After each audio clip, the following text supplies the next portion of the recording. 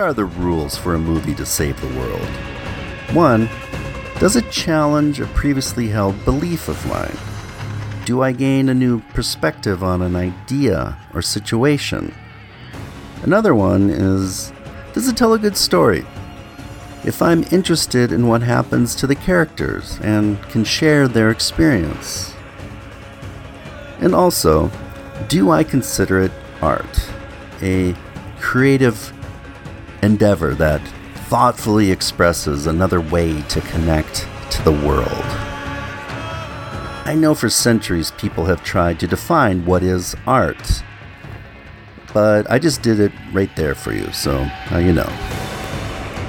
And that last idea, when applied to movies, is a tricky category. Art for art's sake seems like a valid reason to make a movie. But does it have any other virtues? What I'm getting at is, could a movie that saves the world have style over substance? And that's what the theme is of this podcast. Zack Snyder's 2006 movie 300, I find visually compelling. It's a unique style. But is there anything else going for it? Good question. And as usual, I'm eager to hear Glenn's ideas on this episode of Movies Will Save the World.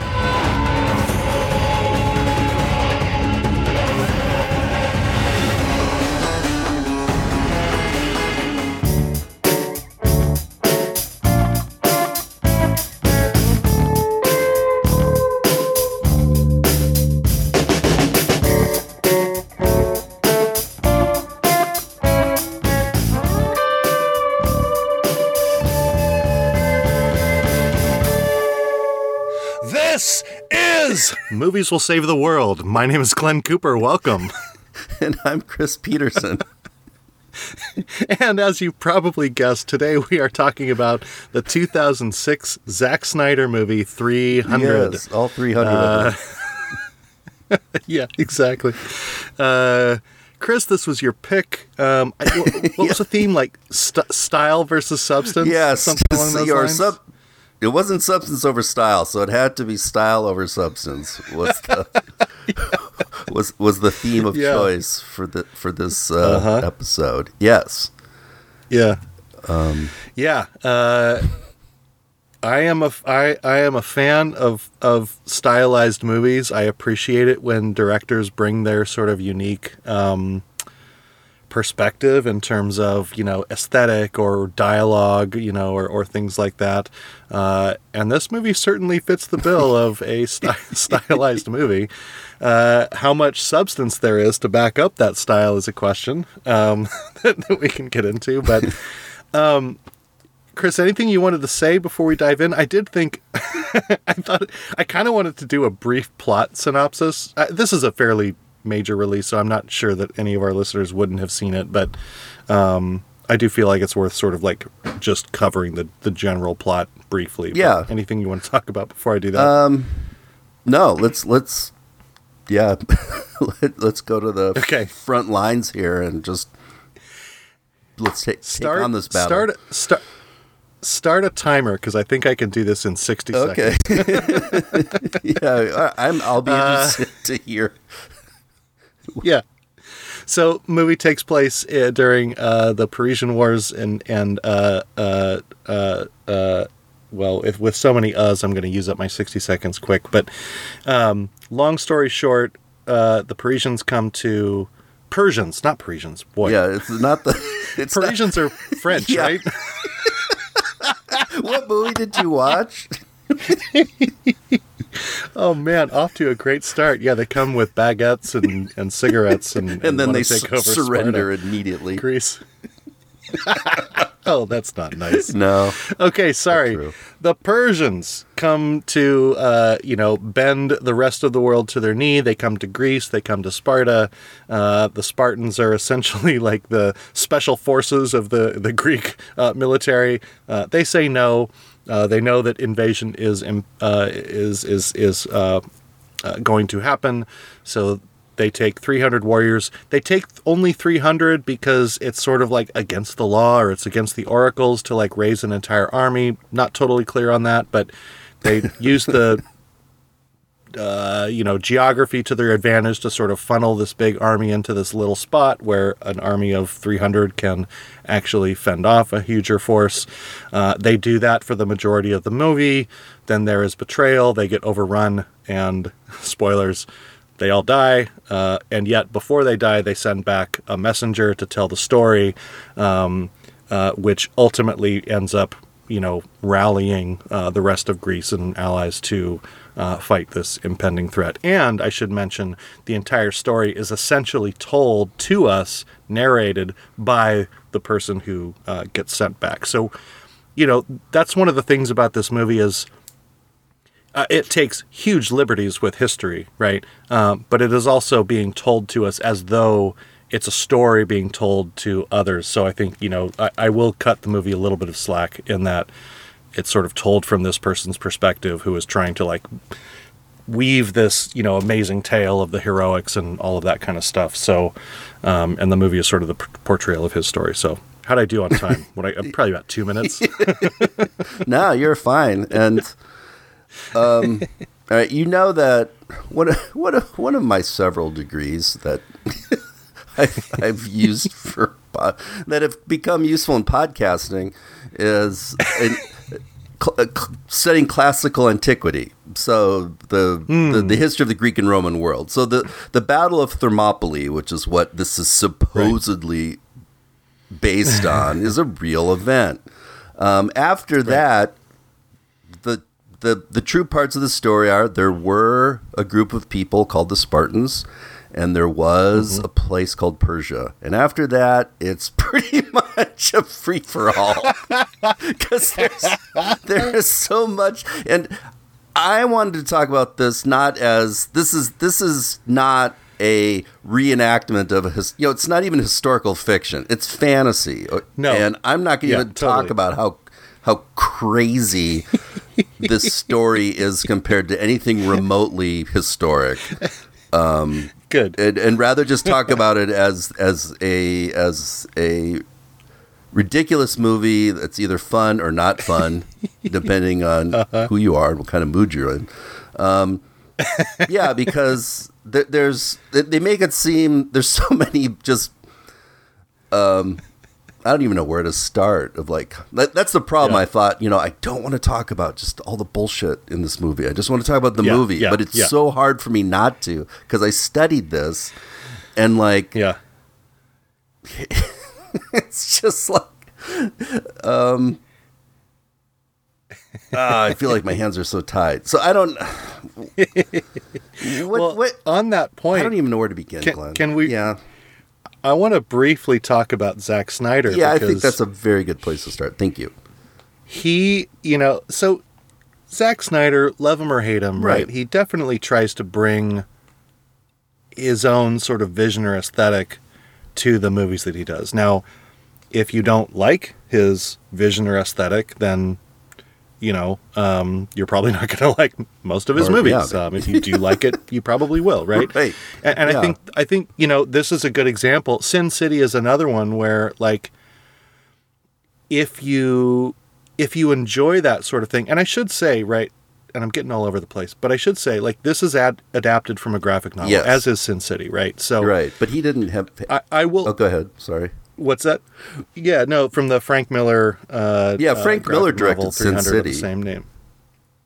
Oh, did he? Yeah, Zack Snyder had nothing... Oh my God, I got that completely wrong. He had nothing to do with Sin City and any of that at all. That's Frank Miller's world completely. Well, I'll cut that out so that I don't sound so dumb. No, but but what I was gonna say is, like, given that it is an adaptation from a graphic novel, I will give him credit for trying to sort of replicate that almost medium on screen, right? I imagine that's part of what he was going for. But just coming back to sort of the historical aspect, he's been all over the board in interviews that he's given. At times he said, like, yeah, this is like 90% accurate. Yeah, right. Like I show this to historians and they're like blown away by how accurate it is. That's such a lie. and then in other and this in the article I was reading is followed by about 7 historians who were like, nope, no. And then in other interviews he talks about, this is basically like a fantasy movie, so no, it's he all over the is place. trying to have it all ways. I think a good place is to talk about, since we're talking about the style of Zack Snyder. So, I mean, his movies basically are kind of in 2 clumps. He does comic book movies. I mean, that's or graphic novels, whatever you want to call it. They're cartoon strips, fake comic books. And the other kind are zombie movies, and that's basically what he does. Right. And that's his source material, and his movies, at least ones like The Watchmen or 300, they feel kind of like like he's trying to be very faithful. I mean, to that medium, like to make it give you the feeling of a comic or whatever, that.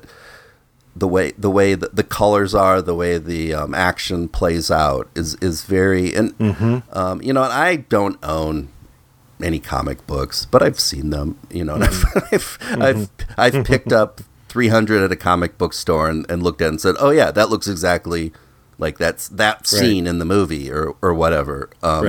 So they're not like I wouldn't say they're big on like thoughtful dialogue or trying to build characters and or a cohesive plot, even only that it gives you a certain the aesthetic and everything else, like it makes you feel a certain way, and it's I remember when 300 came out because I really liked The Watchmen, the one that like I know there's there's always a Snyder cut, right? There's always another version of it out there. So this is like the original Watchmen, and I thought that was a cool movie. I know he did one before that. It was one of the shoot, I should have had my notes better prepared. That the zombie remake, that was his first movie. So The Watchmen, and 300 is the third movie that he did. And I immediately saw that's totally inaccurate. That's not how it is. That's not who those people are. That's not how this is, but getting past all that, and if you take it, I think if he says the most accurate thing he could say is it's fantasy. It's a fantasy world, like, of superheroes, that happen to have the same names and places as real events. Right. I agree. I mean, I think, one of the things that I wrote down in watching this is, because it is fantasy, because everything is so stylized, this is another example of a movie where you pretty much have to turn off your brain to wait, that doesn't make sense. Why would they do that? Right? Yeah. Wait, but I don't know if I'm giving the movie a pass in this regard, but I did come to the point where I felt like, and again, not to make excuses, but I did come to the point where I felt like the movie that we are seeing depicted is the story being retold, and maybe the storyteller is exaggerating, embellishing, so you see these elephants that are gigantic, right? Or you see the rhino that gets taken down with a single spear, right? Like, do those things seem realistic? Probably not. But, you could imagine somebody back, I got to rally the troops. Oh my God, you'll never believe it. Dude, this huge rhino, one spear, took him out, and he fell right at his feet, So, like, I kind of chose to sort of start to take it that way, which allows me to, like, maybe give it a little bit more of a pass on some of the absolutely ridiculous things that are portrayed in this movie. Yeah, because the the character Delios, I believe, is his name in the movie. Yes, played by Faramir. Yeah, he played double duty as the guy who survives. Yeah. He's always the guy that survives. If I return, think better of me, Father. Yeah, David Wenham. I heard his voice in the beginning. I had forgot. There were a bunch of people I had forgot were in this. Yeah, and it was like, oh, it's that guy. Oh, it's so and so, right? Michael Fassbender's yeah, I mean, in this. That's like his first movie, and I want to get to that later about some of the actors in this thing. But anyway, you're right, because Delios is recounting a whole year later, prior to the bigger battle. But of course, he's even describing things that he didn't see. He was not there at the last stand. Right. Oh, that's true. No, he's making that all up. I mean, just nobody survived, so there wasn't anyone to tell the tale. That's a good point. I didn't think about that. Yeah, I mean, so he's trying to build up support, but honestly, it wasn't necessary. I mean, that's just the invasion of Greece by the Persians was a big enough deal. I don't think there really needed to be like a. But it was used embellishment. To one point, though. I mean, the story itself in Greek history, it did take on a whole mythical. Oh, absolutely. Component too, and there was. I mean, again, I can't help myself, but there wasn't just 300 guys at that battle. Right. There wasn't even just 300 Spartans. There were a lot more, but like they were significantly outnumbered by the Persian army. So it was ridiculous odds. I mean, that part is true. Yeah. But it wasn't just like, there's 300 guys against a million. King Leonidas and his closest friends. Yeah, just taking a stroll. Yeah, that's right. And so there wasn't really that much of a debate whether or not, the city-states of Greece would go to war with Persia. That was, I mean, yeah. Go ahead. You know way more about this than I do, but what I read is that the reason they didn't want to go to war is because it was a time of the year that was like set aside and sacred for Greece, right? Yeah, it was, and there's, I mean, we could, talk about rabbit holes. We could go into all sorts of different reasons. There's basically like a season for warfare, like when you did it, right? And the other was it springtime? Springtime for warfare. Springtime is a good time for war, but not when there's crops that have to come in, because you got to work. You got to work on the farm, and everyone kind of understands that. Yeah. So it wasn't like you could do war all year round. I mean, there were like times that you could do it, and times like it's like, no, we don't fight right now. It's like it's after 4 p.m. I'm a little bit beat from the day. I'm not ready to go out and do war. I'm punching the clock, so I'll see you tomorrow, right? Where do I check in for war?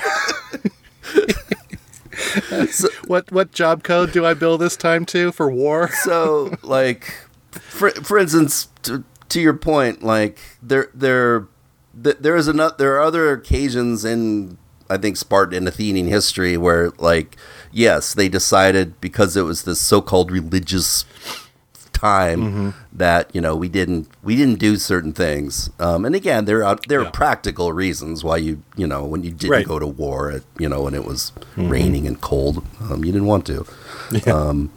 And the ephors, like these. The movie portrays them as these bizarre beasts, right? That live in this, like, I know these are actually, you're talking about the mystics up the mountain, right? These are 5 with the oracle. Yeah, in actuality, they were like 5 regular guys elected every year who had to make decisions and stuff like that, and then after it was their turn, somebody else came and did it. It wasn't like the evil supreme court, of ancient Sparta, that with all these weird, creatures and I don't know. It's and this like need for gold as like what are they going to do with that gold? I mean, they live at the top of in the movie, right? They live at the top of a mountain in rags, right? What is this gold? They already have me? They're given food and all the prostitutes they want and everything else. What is the gold for? It's not for they're not going anywhere. No.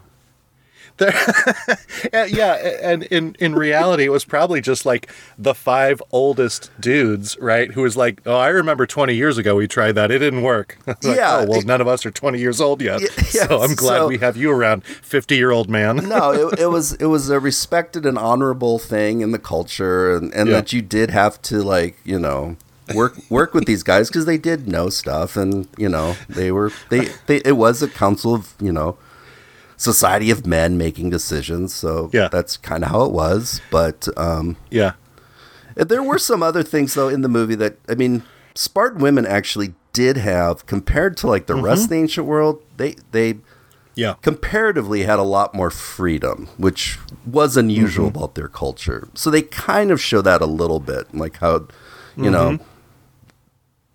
also show the patriarchy and stuff like that, but there's hints of that.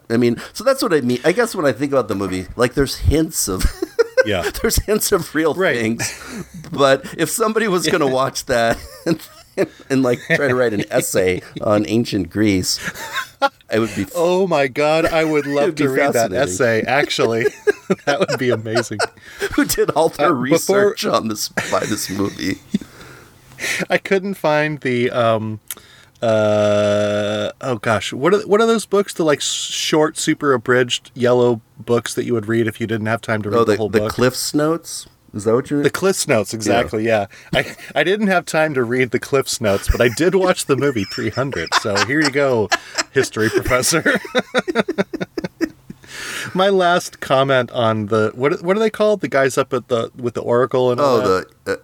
It's either F4s or I think they're called the E4s is what they are. E4s, yeah.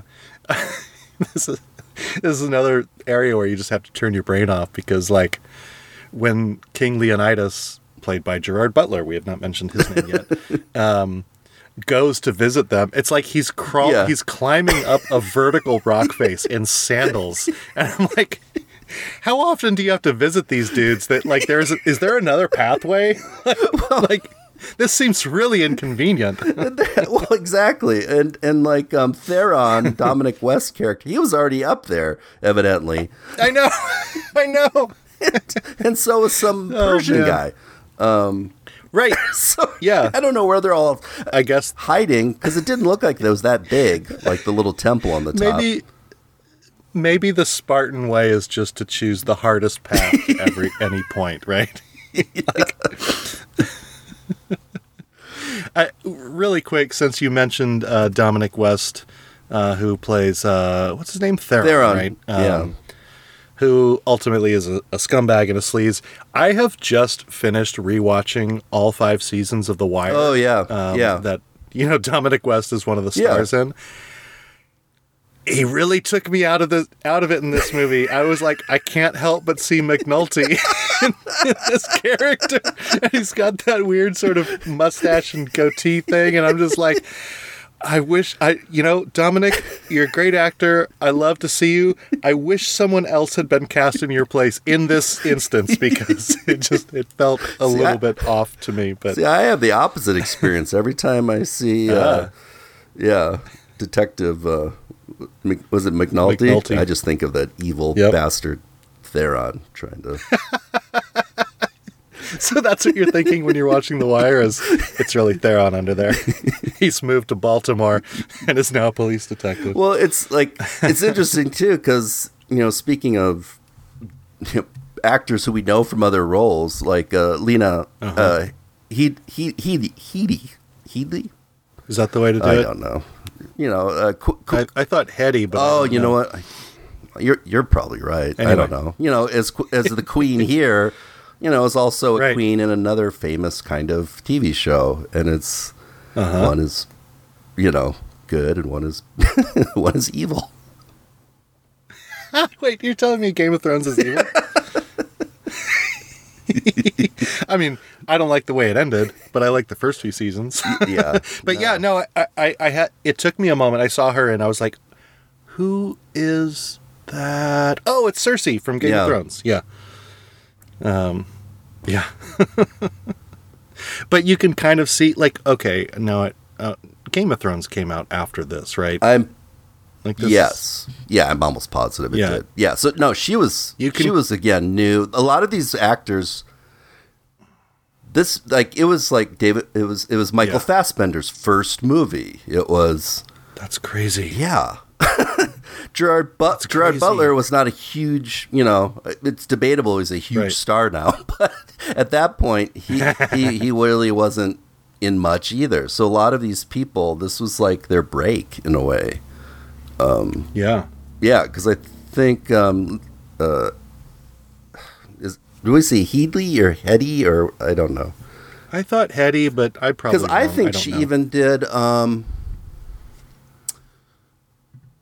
Judge Dredd, the Dredd before Game of Thrones. Oh my God, is that her? Yeah, she plays Mama in that. Oh my God, you're right. No, this is Dredd was 2012, so it's after this. Yeah, right. But wow, God, I can't believe I didn't connect those dots. Huh. Okay, well. This will be another thing that I edit out to make me not sound stupid. So, no, but anyway, just to make the point, like this, it has a surprisingly good cast, but at the time, relatively unknown actors, because this movie made an assload of money. I mean, it was like extremely. It's like $450 million or something like that. it was like, who would have predicted that this would have just killed it at the box office? And that, I guess, that's one of the things I'd like to think about on this episode of Movies Will Save the World is it does. I mean, there are definitely directors. Like you said, like just have their style and they stick to it. You know what I mean? Right. I could think of a few offhand that, we wouldn't consider them great filmmakers, but they know how to bring in the box office. Right. Right. And, Michael Bay comes to mind as yes, absolutely. As someone who sticks to his formula.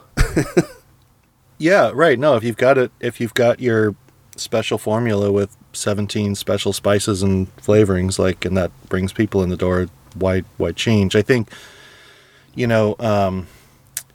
it's a little bit, movies like this are a little bit how I feel about like a lot of like pop music, which is, I get it. Like it's a little bit like fast food. It's easy. It's not too complicated. Yeah, you know what you're going to get no matter where. You know what you're going to get. Wherever you are in the country.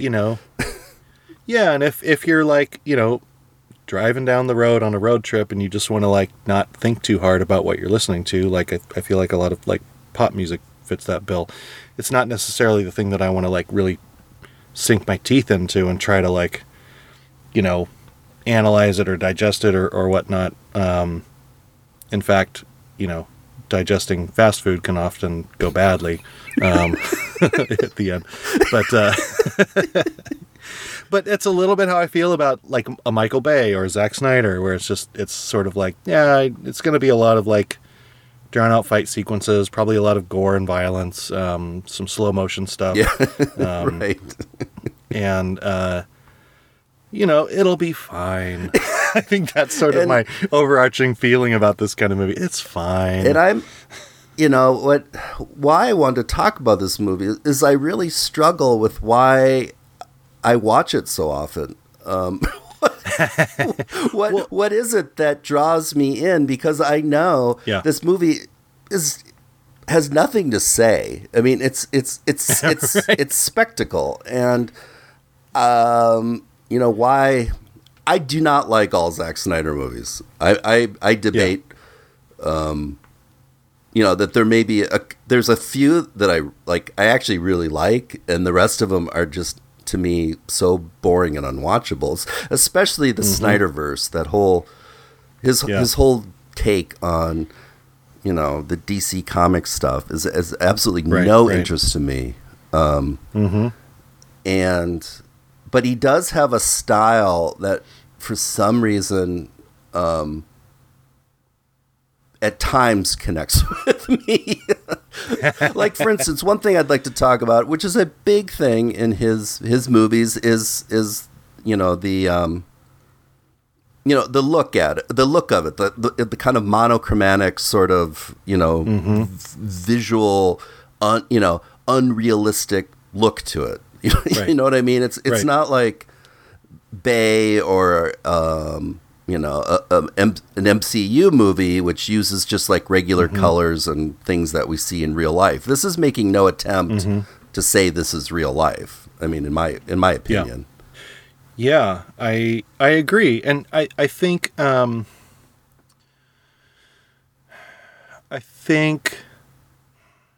trying to figure out if what I'm trying to say is good for him or I don't care, and those are the and what I mean by that is like, I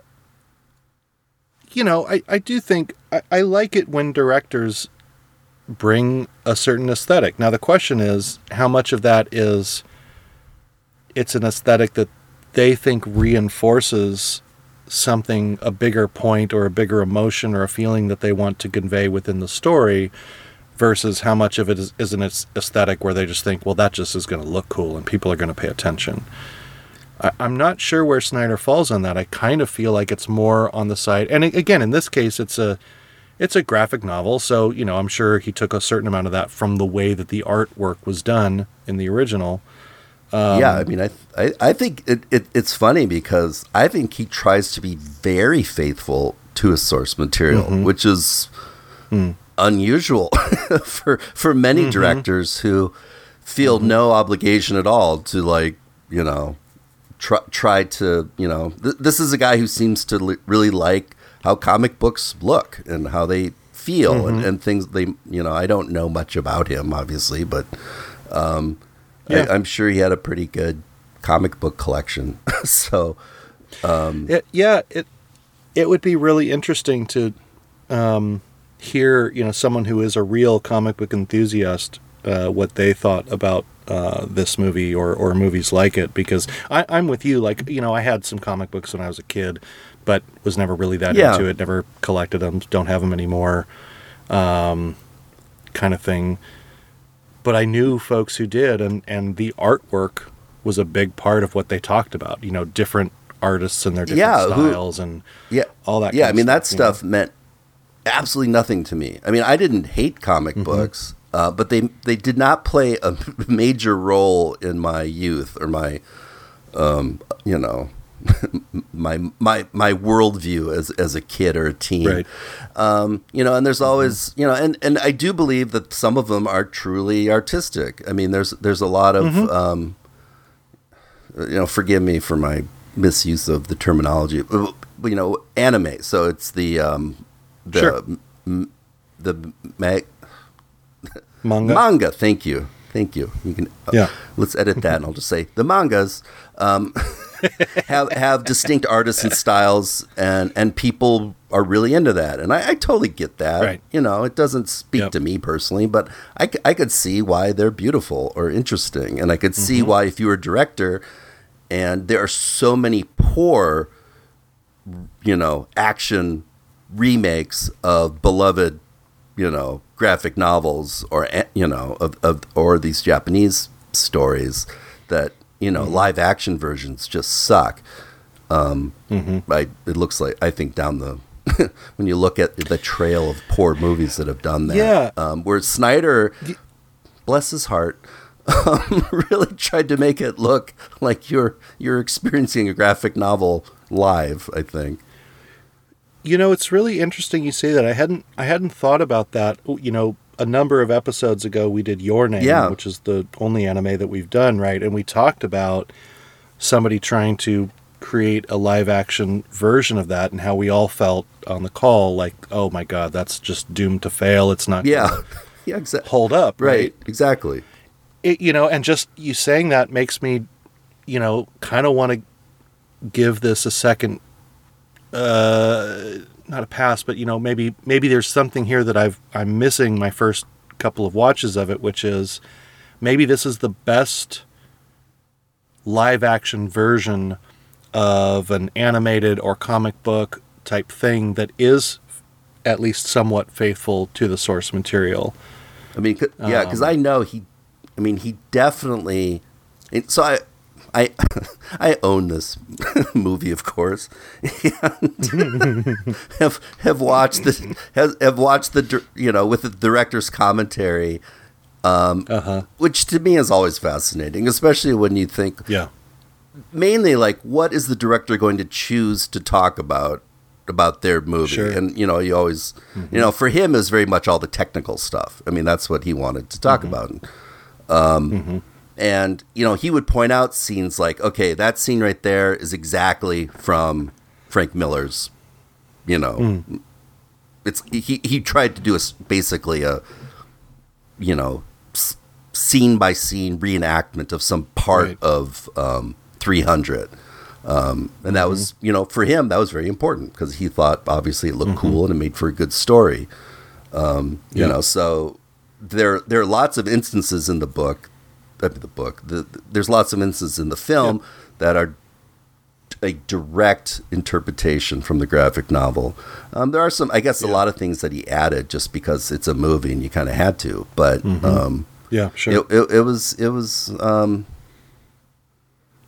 from my knowledge, it's trying to be the 300 Spartans graphic novel, and right.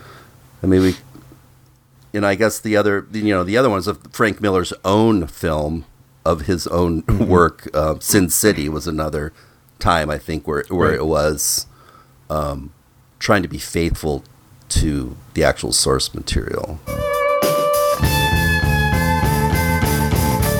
I did have two things to say on just the stylized nature of it. I had one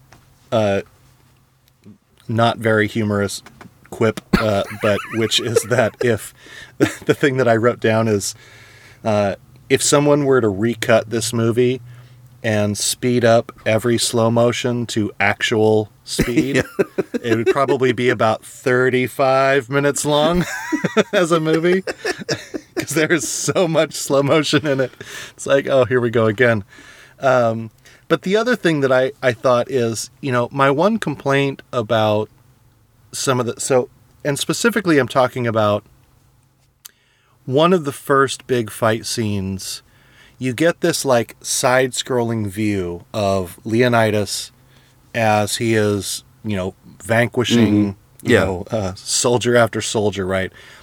And it's the first time you see this like slow-mo, speed up, slow down, speed up, slow, with each sort of like hit, it jumps into like full speed and then slows way down again. And the first time you see that, I mean, I would argue it maybe goes on for a little bit too long, but the first time you see that, it's like, oh, here is a new technique. And there have been a number of techniques that have been deployed in this movie up until that point, sort of new, interesting visual ways to sort of experience the story or the action or whatnot, right? And now here we get another one, and it's this new one, right? But I don't feel like they ever really built past that, because we see that same technique then employed in a couple of additional scenes in the future. And I came away from that feeling like, my one complaint is, if you're going to do something like this, I'd like to see it, sort of elevate each time, like something new and then another thing new and then another thing new. And I felt like we got all of the sort of stylized stuff at about the halfway point, and then nothing really new. It was just more of the same, Anyway, that was actually. I'm really glad you said that, because you were kind of leading me into one of my talking about style over substance. The word for that that Snyder loves to use in his movies. He used it in Watchmen too. Is the speed ramping technique, and it's a little different than like the bullet time technique that right. The Matrix made popular. But in speed ramping, you're exactly right. It allows the director to the director is no longer basically invisible in the scene. The director is telling you, this is what, right now, you're gonna, I want you to see this. This is important. I'm telling you, basically, this is important. It's almost like, it's not symbolic, like a Hitchcock, showing like, oh, that means something, or Kubrick, or Chris Nolan or something. No, this is him playing with the actual technique of filmmaking, to make sure you can see certain things, and then speed up, and it's not actually sped up. What it is they set the film rate at a different film rate and then play it through. So it's a really, that's the thing. If you get bored by that technique, Snyder movies are going to be just, torturous, because he loves that. That is definitely in his arsenal of like, this is a Snyder movie, because of that speed ramping. And it either, it works for you or it doesn't. And some would argue that, he likes that way too much. Well, that's, for me, it worked the first time because it was the first time we had seen it. And then the second time I was like, can't you invent some different technique? This is such an armchair quarterback thing to say, right? Like, can't you just invent an entirely new way of shooting action here at the second half of this movie? I think he's the first major director who really... Yeah. He didn't discover it, but he used it to its full effectiveness, because it does... he used it up. Yeah. To use our one Beatles reference in the episode... We're only allowed one, so you get it this time. I usually take it. I don't think it's ever you, actually. So, when the Beatles were recording Revolver, and they did all that backwards, tracking and things like that, after that album, they said, well, we'll never do it again. That was kind of the gimmick for that album, and then we're kind of tired of it, and we're done with it. And they never did use it again. Snyder's not the Beatles. He found this thing, and he likes it, and he'll use it to tell his stories. It's just like the color, like I said, like his the color palette. Yeah, the kind of washed out, or certain, and this, some of it I like that he's, different characters get a slightly different palette, or that emphasizes something about them, that actually is kind of clever. To me, it does make it seem more like, when you watch this movie, it's immediately a fantasy movie, because the world doesn't look realistic. You know what I mean? It's like... No, and it even starts with what you might interpret as a, kind of a children's story or a parable or something like that, with the kid going off and fighting the wolf and then coming back, which apparently is another sort of historical parallel, right? Which we don't have to get into, but, Leonidas did go away to Spartan summer camp, whatever you call it, because he was the third brother, and then something happened, I don't remember, with the elders, and then he became king, and that's why he was so militarily accomplished, because normally, if you're the firstborn, you're not going to go off and do gladiator camp. You're just going to become king. So, but anyway, back to your point, right? Yeah. It even starts with that notion of I'm hearing a fairy tale or something like that. So you're immediately in that mode of this is a story. This is fantasy. Precisely. And, you and I feel the same way about, narration over movies, when they're telling you exactly, this is what it is, this is what happens.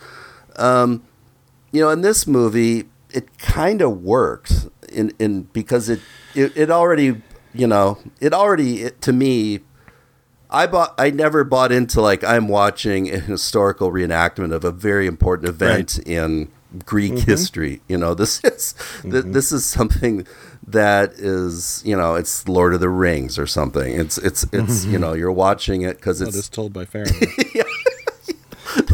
And it's just something to pass the time. Yeah. I have to tell you, all right, this is my origin story for this movie, and this is okay. So as I said, I had already seen The Watchmen and enjoyed it, and knew that his next movie was going to be about the Battle of Thermopylae in northern Greece. They make it seem like it's next to Sparta. Sparta's a long ways from where the battle was fought. You know, this is the Persian army coming into northern Greece, and Sparta's way in the south there. But anyway, so it was actually on one of the choices on a long flight I took. It was one of the movies you could watch, and I had not seen it in the theater, so I watched it on those little tiny screens, right? Yeah. There was like this mom, and in the middle seat was this little 10-year-old boy. Oh gosh. I'm watching this movie, and there's like, think of the beginning of this movie with all like the grotesque, like erotic scenes and stuff. I know. You've got the Oracle, which is just like, here's your slow motion boob shot, and then there's the scene between King Leonidas and Lena Headey, where it's like, oh, it's just time to have sex now. And they edit it somewhat, you know, for us patrons on Alaska Airlines, but not enough. Not enough. And I had not seen it, so I had no idea what was coming next. And I just felt like such a weirdo and a jerk. Like, this poor kid is like, you know, totally, and I'm looking at his mom, and she's like, you disgust me. And so I heard someone tell a story recently about they were watching a movie on a plane, and it was like on an iPad or something like that. Right. And all of a sudden it got to like some, you know, sex scene or whatever. And they like were like, oh gosh, jumped forward in the movie, but jumped too far. And so tried to rewind, but jumped right back into the sex scene. And then jumped too far forward again and jumped right back into the sex scene. So anyone watching was apparently under the impression that you just want to keep rewatching this sex scene over and over again. This is why we can never leave our houses. I'm sorry. Like, we just need to stay indoors. Exactly. So, oh man. So that was, you know, I don't think the movie was designed to be shown on an iPad. Yeah. You know, it was, you know, I didn't see it in its full glory in the movie theater like everybody else did. And then decided to, for some reason, to go to Walmart and buy it. And I have like, all right, this is even more pathetic. I bought like the special edition metal box set or something of it. So I have all this other crap about the movie. That, you know, that's why, you know. And I do think part of it is that with in doses, I find the look actually very appealing. I mean, you could really watch this movie without any, you know, turn the dialogue off and still get the basic plot, because this movie has a ton of what I call those Braveheart speeches, you know, like, oh yes, absolutely, like they're all over the place. Like every single freaking speech is like, we died today in hell or whatever. It's like, it's like he's got the line. He's like, "Give them nothing and take everything from them," or something like that. It goes on, and every time it's like, "Oh, we got another one of these damn Leonidas speeches." All right, we know. Do you know what? Okay, I want two things from movies like this in the future, and I want the reactions of the troops who are like rolling their eyes like, oh God, like this again, you know? And then what I also want is the troops in the back who are like, is he saying something? What is he saying? Do you know what's happening? What's going on?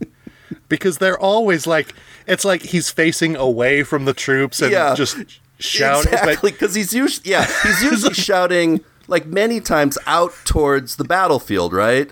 So you're right. Yeah. Unless you're in the first 6 guys, you have no idea what those instructions were.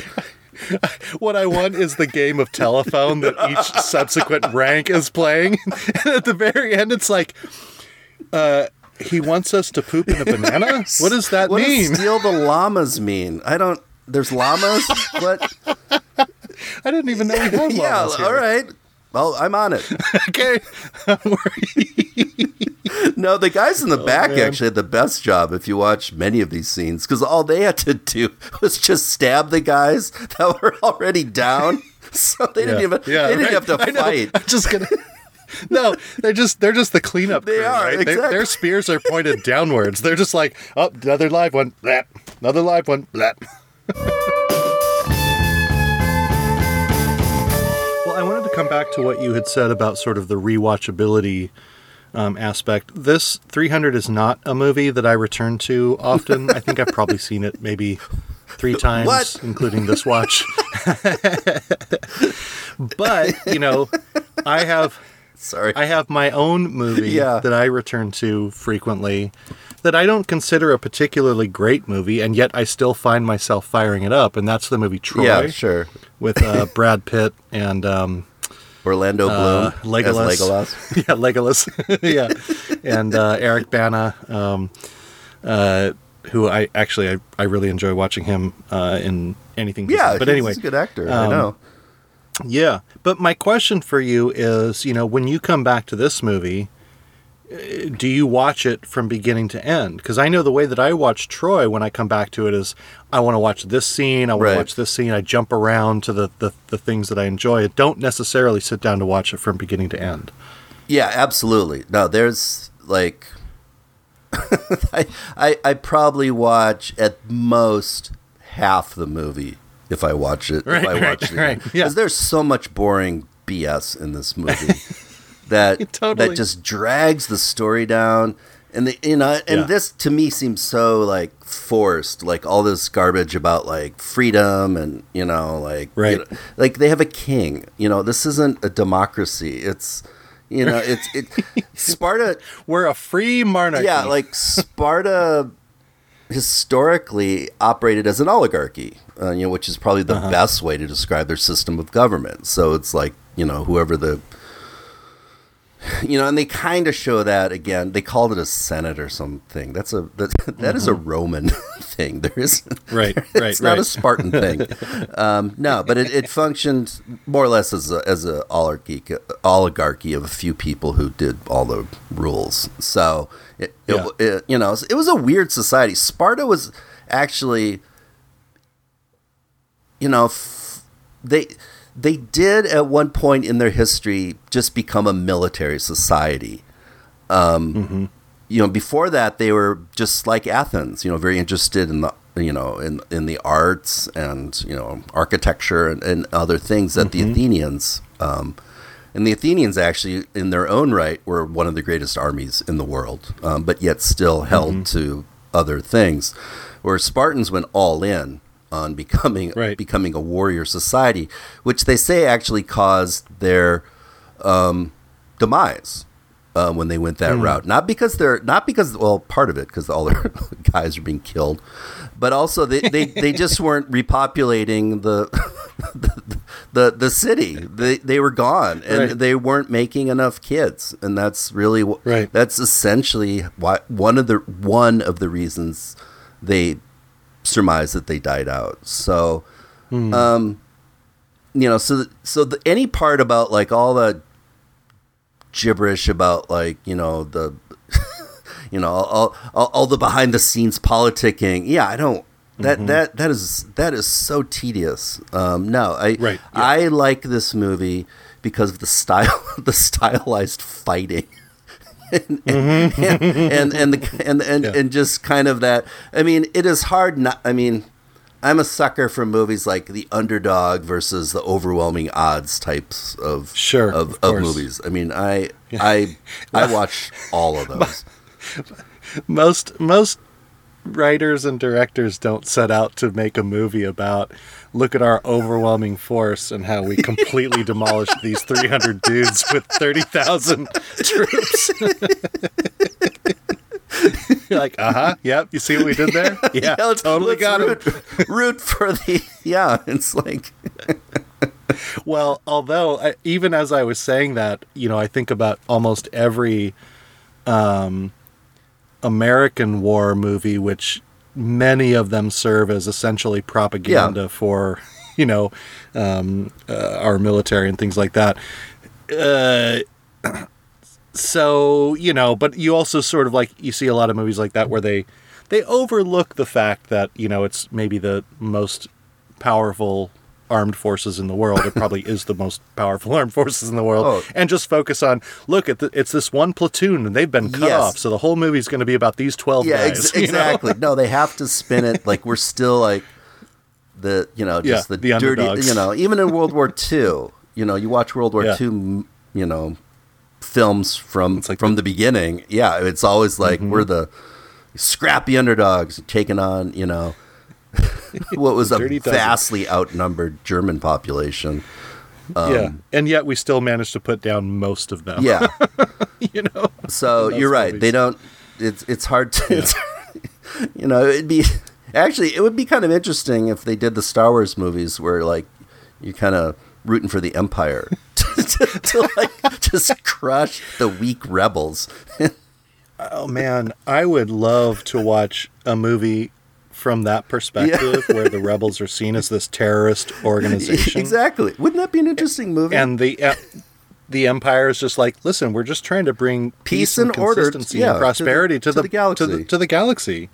These guys are blowing up their battle stations. Dude, my family was on that. We're trying to bring you food and medical supplies, and you're attacking us. What's wrong with you people? Screw you and your food and medical supplies. Well, one of the reasons why I go back to Troy, and actually one of the reasons that one of the things I appreciate about this movie is what I am a sucker for is sort of, I am not a military historian by a huge stretch, right? So take this with a grain of salt, but things that seem to be more accurate portrayals of the tactics and strategies employed at that time. So, the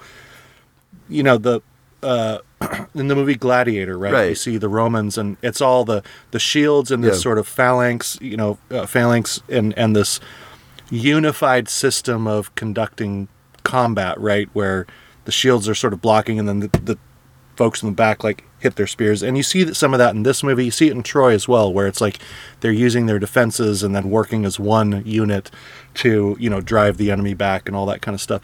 I like seeing that kind of stuff. And I like that so much more than just those scenes in 300 where it's the whole army operating as one unit. I find way more compelling than the stuff that's just individual one-on-one combat where, it's they're just hacking and slashing at everyone around them.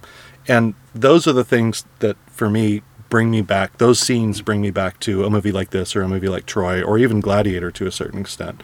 I like that a lot more than the sort of free-for-all, what did you call it? The ramp up or ramp speed ramp, whatever. Oh yes, kind of stuff. The speed ramping technique. Yeah, no, the Hoplite army, which is the Spartans. The Spartan shields were famous even in antiquity as being an actual not only defensive but an offensive weapon, and they were huge because he describes it in the movie. It covers your vulnerable parts of your body or something, and you had to depend on the guy next to you. Because if he fell or chickened out, you were totally exposed. Basically, your life depended on the people on either side of you. So the discipline and focus to do that is, I imagine, what it would have taken as ancient warriors because the other style of why they think the Romans were able to conquer the known world with a relatively small army was that their insane discipline against hordes of just just people hacking away, and they could just control the fight and just methodically take them out, and that's.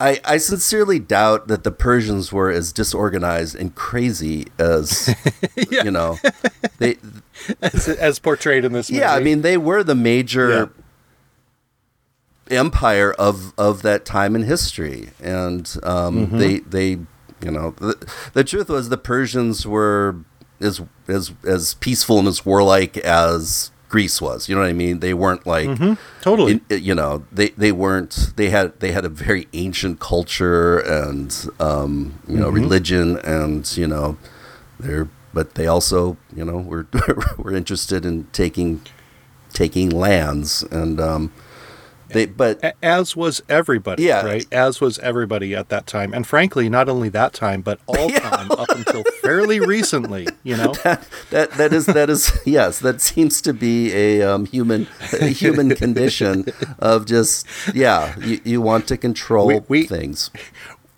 We happen to live in land that was taken, so precisely. So so. Again, just making the Persians these ridiculous animals, of course, is nowhere near what this society would have been like at all. And it's another one of those things. Again, I'll say this again, and it probably won't be my last, but for a movie like this, you got to turn off that part of your brain, right? Because part of what makes this movie work, and again, I think this movie's fine. I don't love it, but but that's me.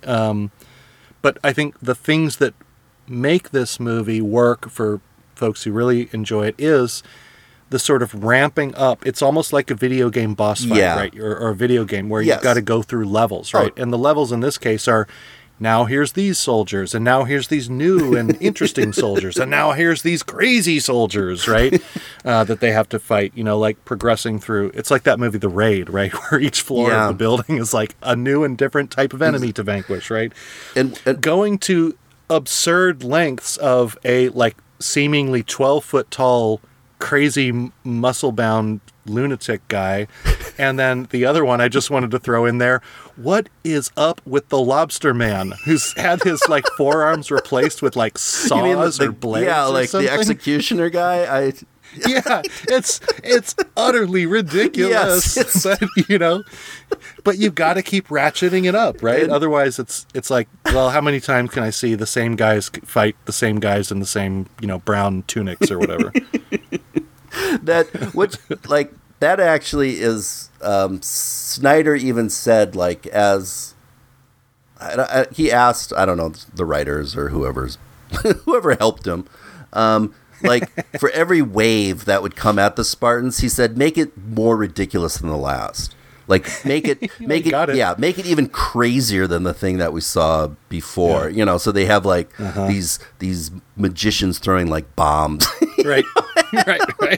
And, which basically look like they have the effect of fireworks. I mean, it doesn't seem like there's a lot of destruction happening there. No, and just it was actually it did remind me of that one battle scene in Return of the King where they bring out all the elephants and the this and that. I mean, to me it was just they're just borrowing that battle, and I often wondered how did they fight elephants, because they did use elephants in warfare. There must have been a way to, but I would think like they'd be like a tank. I mean, how would you possibly with a bunch of sticks like scare it over a cliff? I know. I had the same thought. I'm like, guys, I mean, it's like me walking through like blackberry brambles. Like, yeah, it's gonna hurt, but if my choice is walking through blackberry bushes or falling off a cliff to my death, I'm gonna walk through the blackberry bushes. Yeah, I just and step on. That was the most unbelievable part of the me. Movie to me. Actually, that was okay, what bugged me the most. Because I mean, elephants in their natural habitat, just stomp humans to death if they're even like threatening them in any way. So I don't think, Do you know why they do that? Do you know why they do that? No. Because they can. Because they're freaking elephants. They're huge. They weigh like I don't know how many tons. I don't know, but they have no natural predators or anything like that. So they. Yeah, I mean, I don't know. No. So the bit about just like frightening elephants I didn't buy it.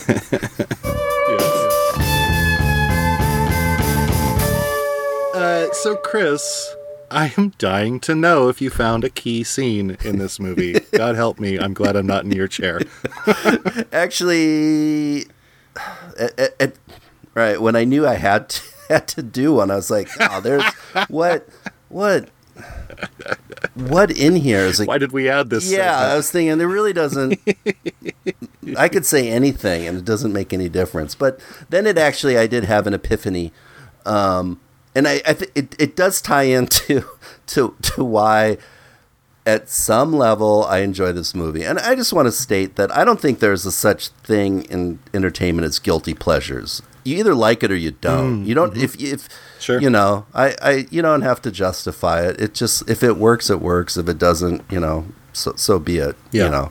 Unless it's something really weird, I don't know. But in this case, no, I think that's true. I think that's fair. So that being said, so I started to think, well, all right, obviously it's not the dialogue, because it's just so. Because those scenes are absolutely meaningless in terms of why this movie is key. So, and this is the amazing part. So, it's not until 45 minutes into the movie that we have our first battle. Like, I noticed that. I mean, that's weird. That's like, it's the equivalent, actually, of the movie Alien, where nothing really happens in the first 40-some minutes. But a very different, engaging movie. But few differences. So, yes. So there is basically a 10-minute segment from when Leonidas basically says, it's on, man. He's like, gather up troops, and it's the scene from that first day, that first wave of attacks from the Persians. So it starts with like, lay down your weapons, Spartans. And then they throw a spear. It's like, come and get them. Kill the captain. It's like, come and get him. And then that whole sequence, so it's not dialogue based, or even you can loosely argue it's character based, because it shows like, okay, we finally get to see what the Spartans can do. They've been so hyped up. They've been so like, how amazing is this going to be? Really. Yeah. And you see it has that their first, their defense battle formation. Where they come against the wall of all the shields, and they're like, push, and then they do that. And then they break out of that formation, and it has, that it's almost 60 seconds long of Leonidas, solo fighting in that Zack Snyder technique of close-ups and speed up, back up, slow down, cut up. Leonidas is Snydering his way through the enemy forces. So there's there's that, and then there's the whole the barrage of a million arrows that come at them. Right. And he does that cool thing, actually, when it's all over, and then he takes his sword and just like cuts all the arrows off, and like right. But if you notice, like, the next scene, like, none of the other guys have arrows on their shields. So I think that was a little oversight. Continuity error. Yeah, that I caught. And I was like, wait a second. I know they're all pegged with arrows. But anyway, and then it goes into the individual fighting thing. And then he's like, regroup. And he's like, oh, they look thirsty, or whatever he says. That's right. They push him off a cliff. And then he's like, oh, that was a good first day. And that's like 10 minutes of the movie that, I have seen, who knows how many times I've watched that. I'm probably embarrassed to figure that out. But to me, it's a key scene because it really is why I watch the movie. It has all the things that hook me in, like choreographed fighting. We finally get to see this legendary king and Spartan army, what they can do against this far superior fighting force, and they just destroy them, and then they go back and. I think they it's go back to work. I think it's the best 10 minutes of the movie. Yes. Oh yeah. And I think it is everything that you want in this kind of movie, right? I'm not showing up to this movie expecting some great drama. I'm not expecting great dialogue. No. I want that 10 minutes, right? Right. And, the subsequent fight scenes, I feel, ironically, we've been talking about the discipline of the unit and how they operate as one. And I think most of the subsequent fight scenes are not that tight and disciplined. It's a little bit looser and things. I also I think this happens in this scene that you're talking about. Like, Leonidas at one point says, no Spartan will die today. Yeah. And they don't. No. Like, they don't lose a single soldier. Right? Yeah, exactly. No, point, I mean, that's... right. And to me, that just all perfectly encapsulates why this movie, to me, is at least... at least that 50% of the movie that I watch, I do think that's you're right. That is definitely the jewel. If I can call that any sort of. Do you know how a lot of processed foods like chicken nuggets or I don't know, hot dogs or whatever have all of this extra filler in it because meat's expensive, but we can put these grains in there and they'll kind of taste like meat. I'm interested to see where this goes. Go ahead. This 10 minutes is the meat of the movie. Yes, right. Most of the rest is the filler that just gets, we got to get to at least an hour 30. Let's see if we can get to 2 hours. All of that extra sort of dialogue and, side plots with the senator or council member or whatever he is back at home and all of that kind of stuff. It's just the stuff with the Oracle and even the stuff with the guy who ultimately betrays them. Most of that feels like, filler for, the 10 minutes that you want to see. And it's not just that, it's some of the additional battle scenes too. But if you're sitting down to watch 300, you're sitting down to watch those moments, not all of the other stuff that happens on the periphery. Exactly. And you are right that initial, I mean, the battle lasted, I think in real life, 3 days or something, of the stand that they took at that pass. And that, yes, the subsequent battles, against the Immortals, against the elephants and everything else, didn't show that aspect of them working as a team as much and doing their Spartan thing. Right. It was definitely. And again, I'm just talking about as a film. I have no idea if the graphic novel this is based on is like that throughout throughout it, or that's, who knows? Right. I just don't know. So I'm just talking about it merely as, this this film. And yeah, there's just something strangely satisfying of every once in a while just watching, a bunch of people fight. Well, that's why we have boxing and MMA. Stuff like that.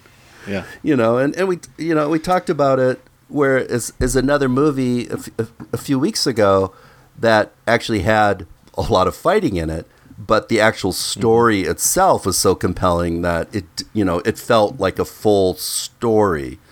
The IP Man. Right. Yes, exactly. Where we're never going to let that one go. I know. It's one of my... Oh, I am so ashamed. It's forever immortalized as the IP Man. I know. But anyway, where that movie, the hero, had this life and had these moral decisions to make. And, they could have made it, I guess, where Leonidas really had to struggle with the idea of like, well, is it a good idea, to do this for my people, or what is the best thing to do? No, it's clearly like, we are Sparta, and that's, Right. Kicks the dude into the pit. Yeah. So, which really was kind of frowned upon, actually, to kill messengers of somebody. They're usually protected, even in the ancient world, of harm. Well, yeah. I mean, otherwise, no one's going to deliver the message. So, yeah, boss, I'll take this right over to Sparta right away. Rides to Florence. Get me the hell out of here. So yeah, so there's no like tension in the fact that he's really they tried they again, Snyder, he tries in this kind useless way to kind of say that this was like a hard decision, but it wasn't. They just go right into it. So this is one of those again, this is one of those stories where the ending. I mean, that they all heroically die to defend Greece, along with actually thousands of other soldiers that were there too. But right, never mind that. Yeah, don't. And it was. I don't know. This is. We don't have to keep this bit, but it was a clever tactic and I've been to this place, Thermopylae, and you can see like what, kind of why geographically they chose it the way they did, because, making them funnel through this tiny cavern, this crack in the earth, made their numbers less effective, right? So that was pretty smart and strategic to get to that point, right? And the Spartans were the greatest bisexual army the history's ever seen. So, which they don't talk about that at all in the movie, which is weird because that's kind of what they're famous for too. Is that was a part of their culture,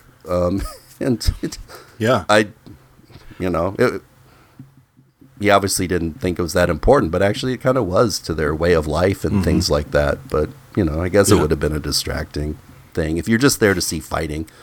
Right. It's a different kind of fighting. So, Mama, why are they fighting like that?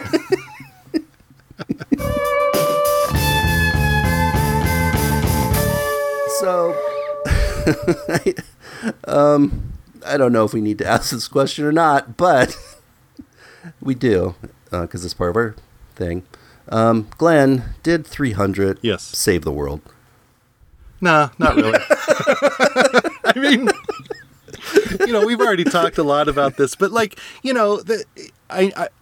this is like when I'm out on the road and I want a couple of McDonald's cheeseburgers, I want to go get McDonald's cheeseburgers because I know exactly what I'm going to get. Do I think, I really accomplished something or this really improves my life? Not really, but, it did the trick. I don't eat them every day. but once in a while I do. And this movie's kind of the same. I mean, it's not that, like you said, it's not historically accurate. It is, it's just kind of a bunch of mostly naked dudes fighting each other in slow motion. And in certain points in a really, satisfying way. Well, you put it that way. I think it's, like I said, I think it's fine for what it is. I don't think there's like a bigger point to be made here. We even talked about the contradiction within the Spartan society, which isn't brought up, right? The women did in some ways have, more freedoms and whatnot than other, women in other cultures around the world for that time. They make this point about being free peoples, and yet the Spartans were huge slave owners. Yeah. And so, as was everybody, right? Like that's just a part of it. So, I can't really, in good conscience, say that, there is a bigger thing here that, to our quote unquote standards, could be said to save the world. That said, I'll rewatch that 10 minutes. I like that part of this movie. Yeah. And that's fine, No, exactly. And, I, as I said, I don't apologize for having guilty pleasures in the sense that there are movies that I know that are not totally full of any grand statement about humanity or the condition of the soul or there's even, if there's an attempt here, I don't see it. There's all these great speeches about freedom and all this stuff, but it obviously seems so forced and awkward, and it's to take it at its best, it is a distracting fantasy film. I think is the best thing I could say about it. I am a part of me just I've said this multiple times, but I'm gonna say it again. That part of why I do like it, and a few of his other movies, is I do like the look of it. I think that's for me, just as someone who likes photography, I think it looks very interesting, and it's an interesting take, and very few movies really utilize that the same way he does. So it's definitely his style, and he is very polarizing. Where some people think like, his movies are they're cool, and the other people think this is just garbage filmmaking. Whereas it's the same as the way we treat Michael Bay. It's is he trying to make statements with this film? I don't know. I'm not a fan of overall Zack Snyder's canon of filmmaking, but there are ones like this one that at some level I do enjoy. So that's So, but in terms of saving the world, not in the least bit.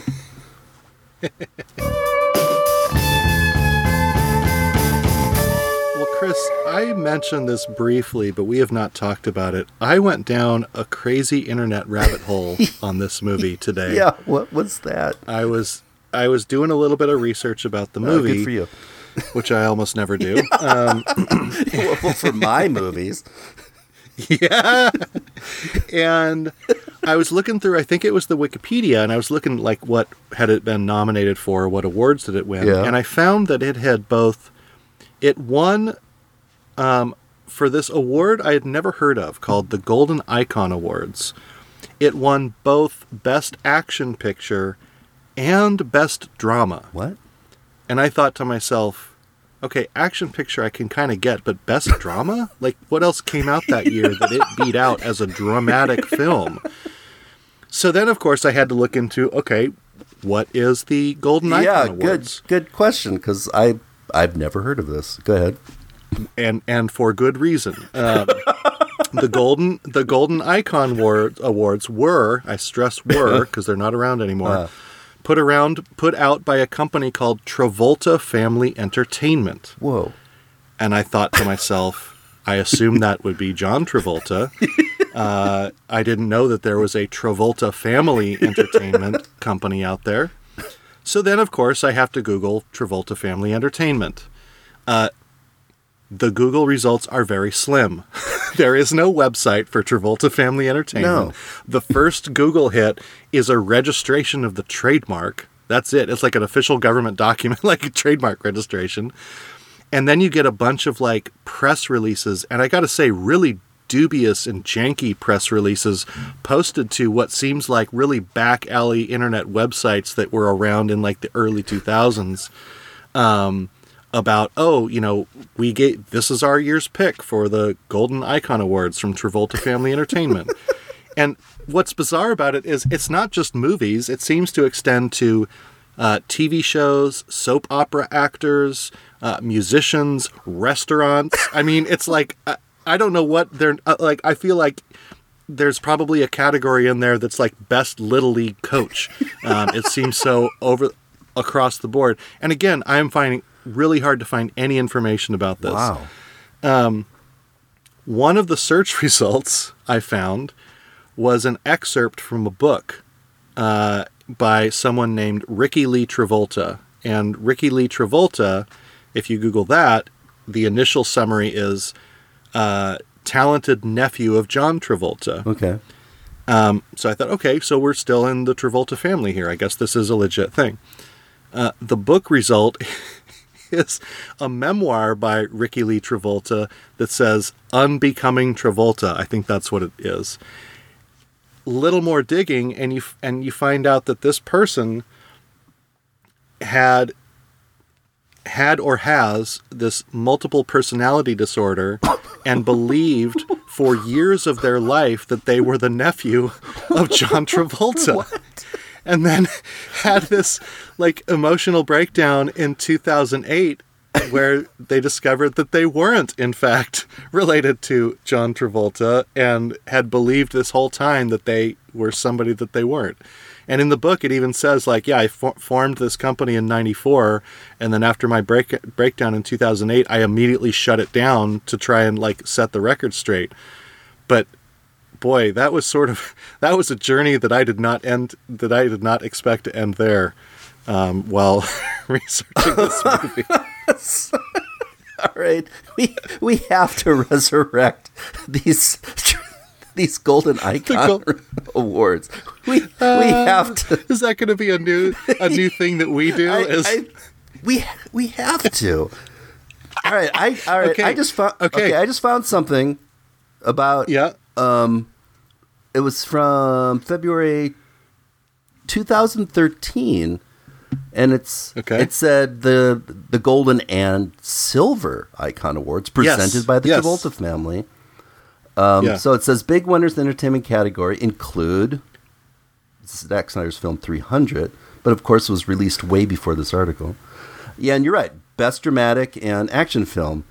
Hannah Montana's star Miley Cyrus won for best new comedy and best child role model.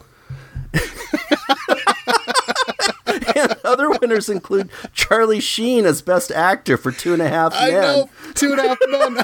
You found the same article I found. You're right. The only article you're right about this is absolutely nuts. And I want to add this, okay? This is about 45 minutes of quote-unquote research on my end. I could be completely wrong, but this is where my line of investigation took me. If it turns out that this is a legit organization run by the Travolta family, I apologize. I did not mean to insinuate anything. But as far as I can tell, this is the trajectory of this whole thing. Yeah, it was. I kept just staring at my search results going like, what? Oh. Wait, what? Yeah. Oh, anyway. No, just look. I'm not going to read something that you've already looked at or read it. But it is even crazier than you are disclosing for obvious reasons. This is nuts. Yeah. So But I wonder what you have to do to win a silver icon award. That's what. I know, you'd have to be worse than 300 at a dramatic film. You have to be a worse actor than Charlie Sheen and a worse role model than Miley Cyrus. That is impressive. No. Do you know what, Chris? Okay, here's what we need to do. Okay. Yeah. We'll have to do like an end of the year or figure out when we do it right. It'll be our awards episode. All right. Brilliant. But given that gold and silver icon awards are already taken, I think we have to give out bronze icon awards. Or we could try and jump it and go diamond icon awards. I like that better. Yeah, we could talk about this offline, how we want to deal with this. But no, we definitely, we got to copyright it first to make sure that we can do this, without getting in trouble from the Travolta family.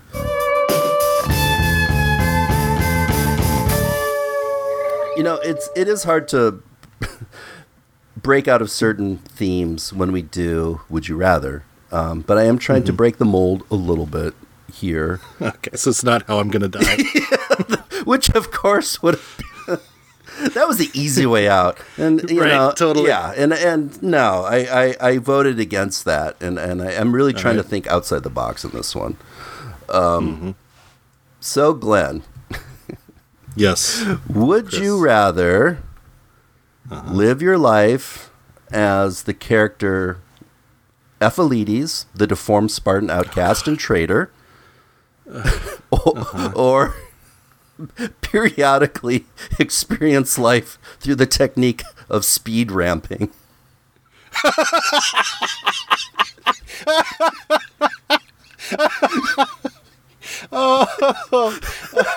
What I love so much about this Would You Rather is how unrelated the two choices are. This is brilliant. I love it.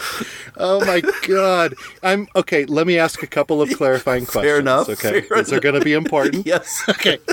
On the deformed guy, what's his name? Ephialtes? Yeah. Okay. Is it after he makes the deal with Xerxes and he gets like as many women whenever he wants? Yes, he got his uniform. He got his uniform. He gets everything because Xerxes is kind. That's right.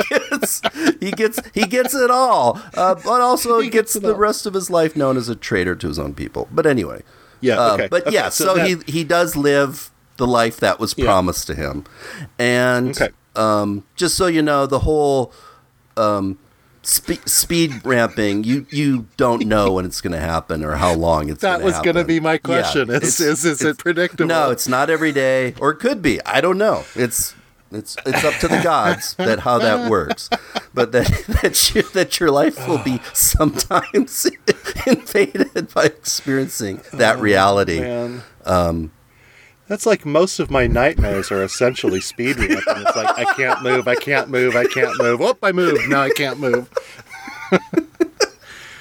Oh man. God.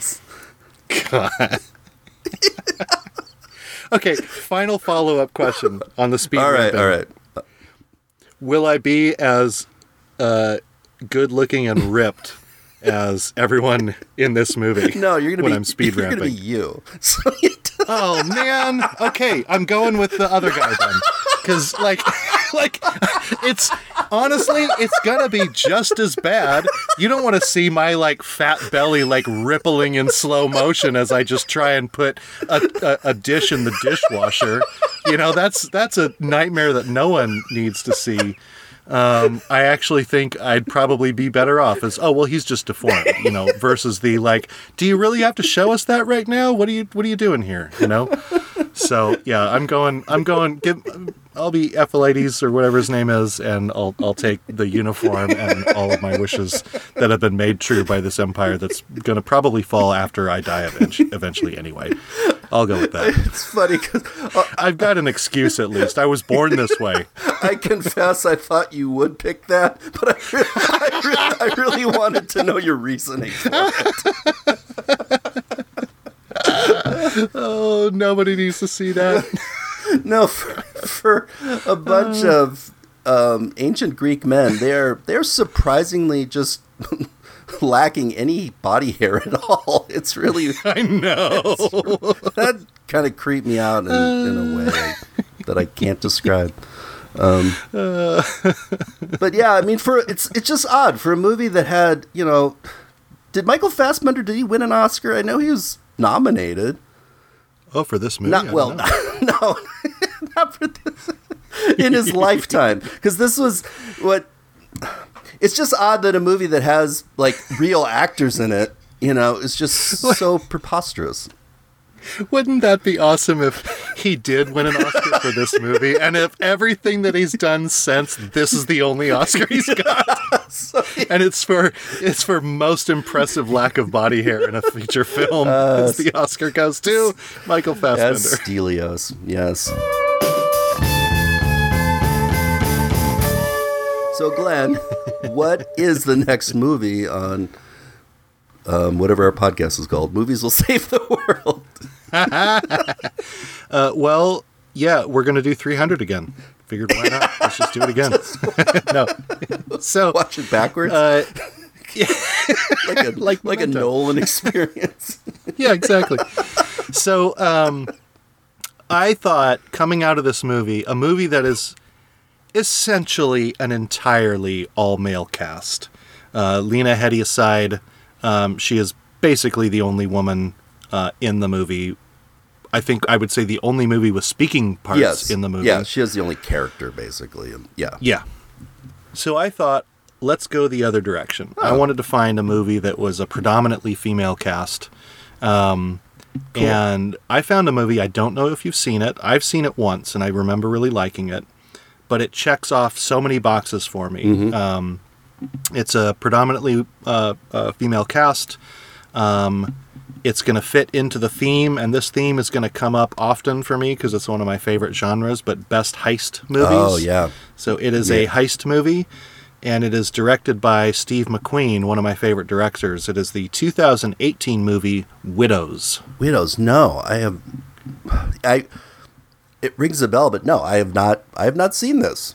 Which is always fun too, to be introduced to one of the movies that you like. We'll see. Last time this happened, where I remembered seeing a movie that I liked and then rewatched it for this podcast, that went very poorly.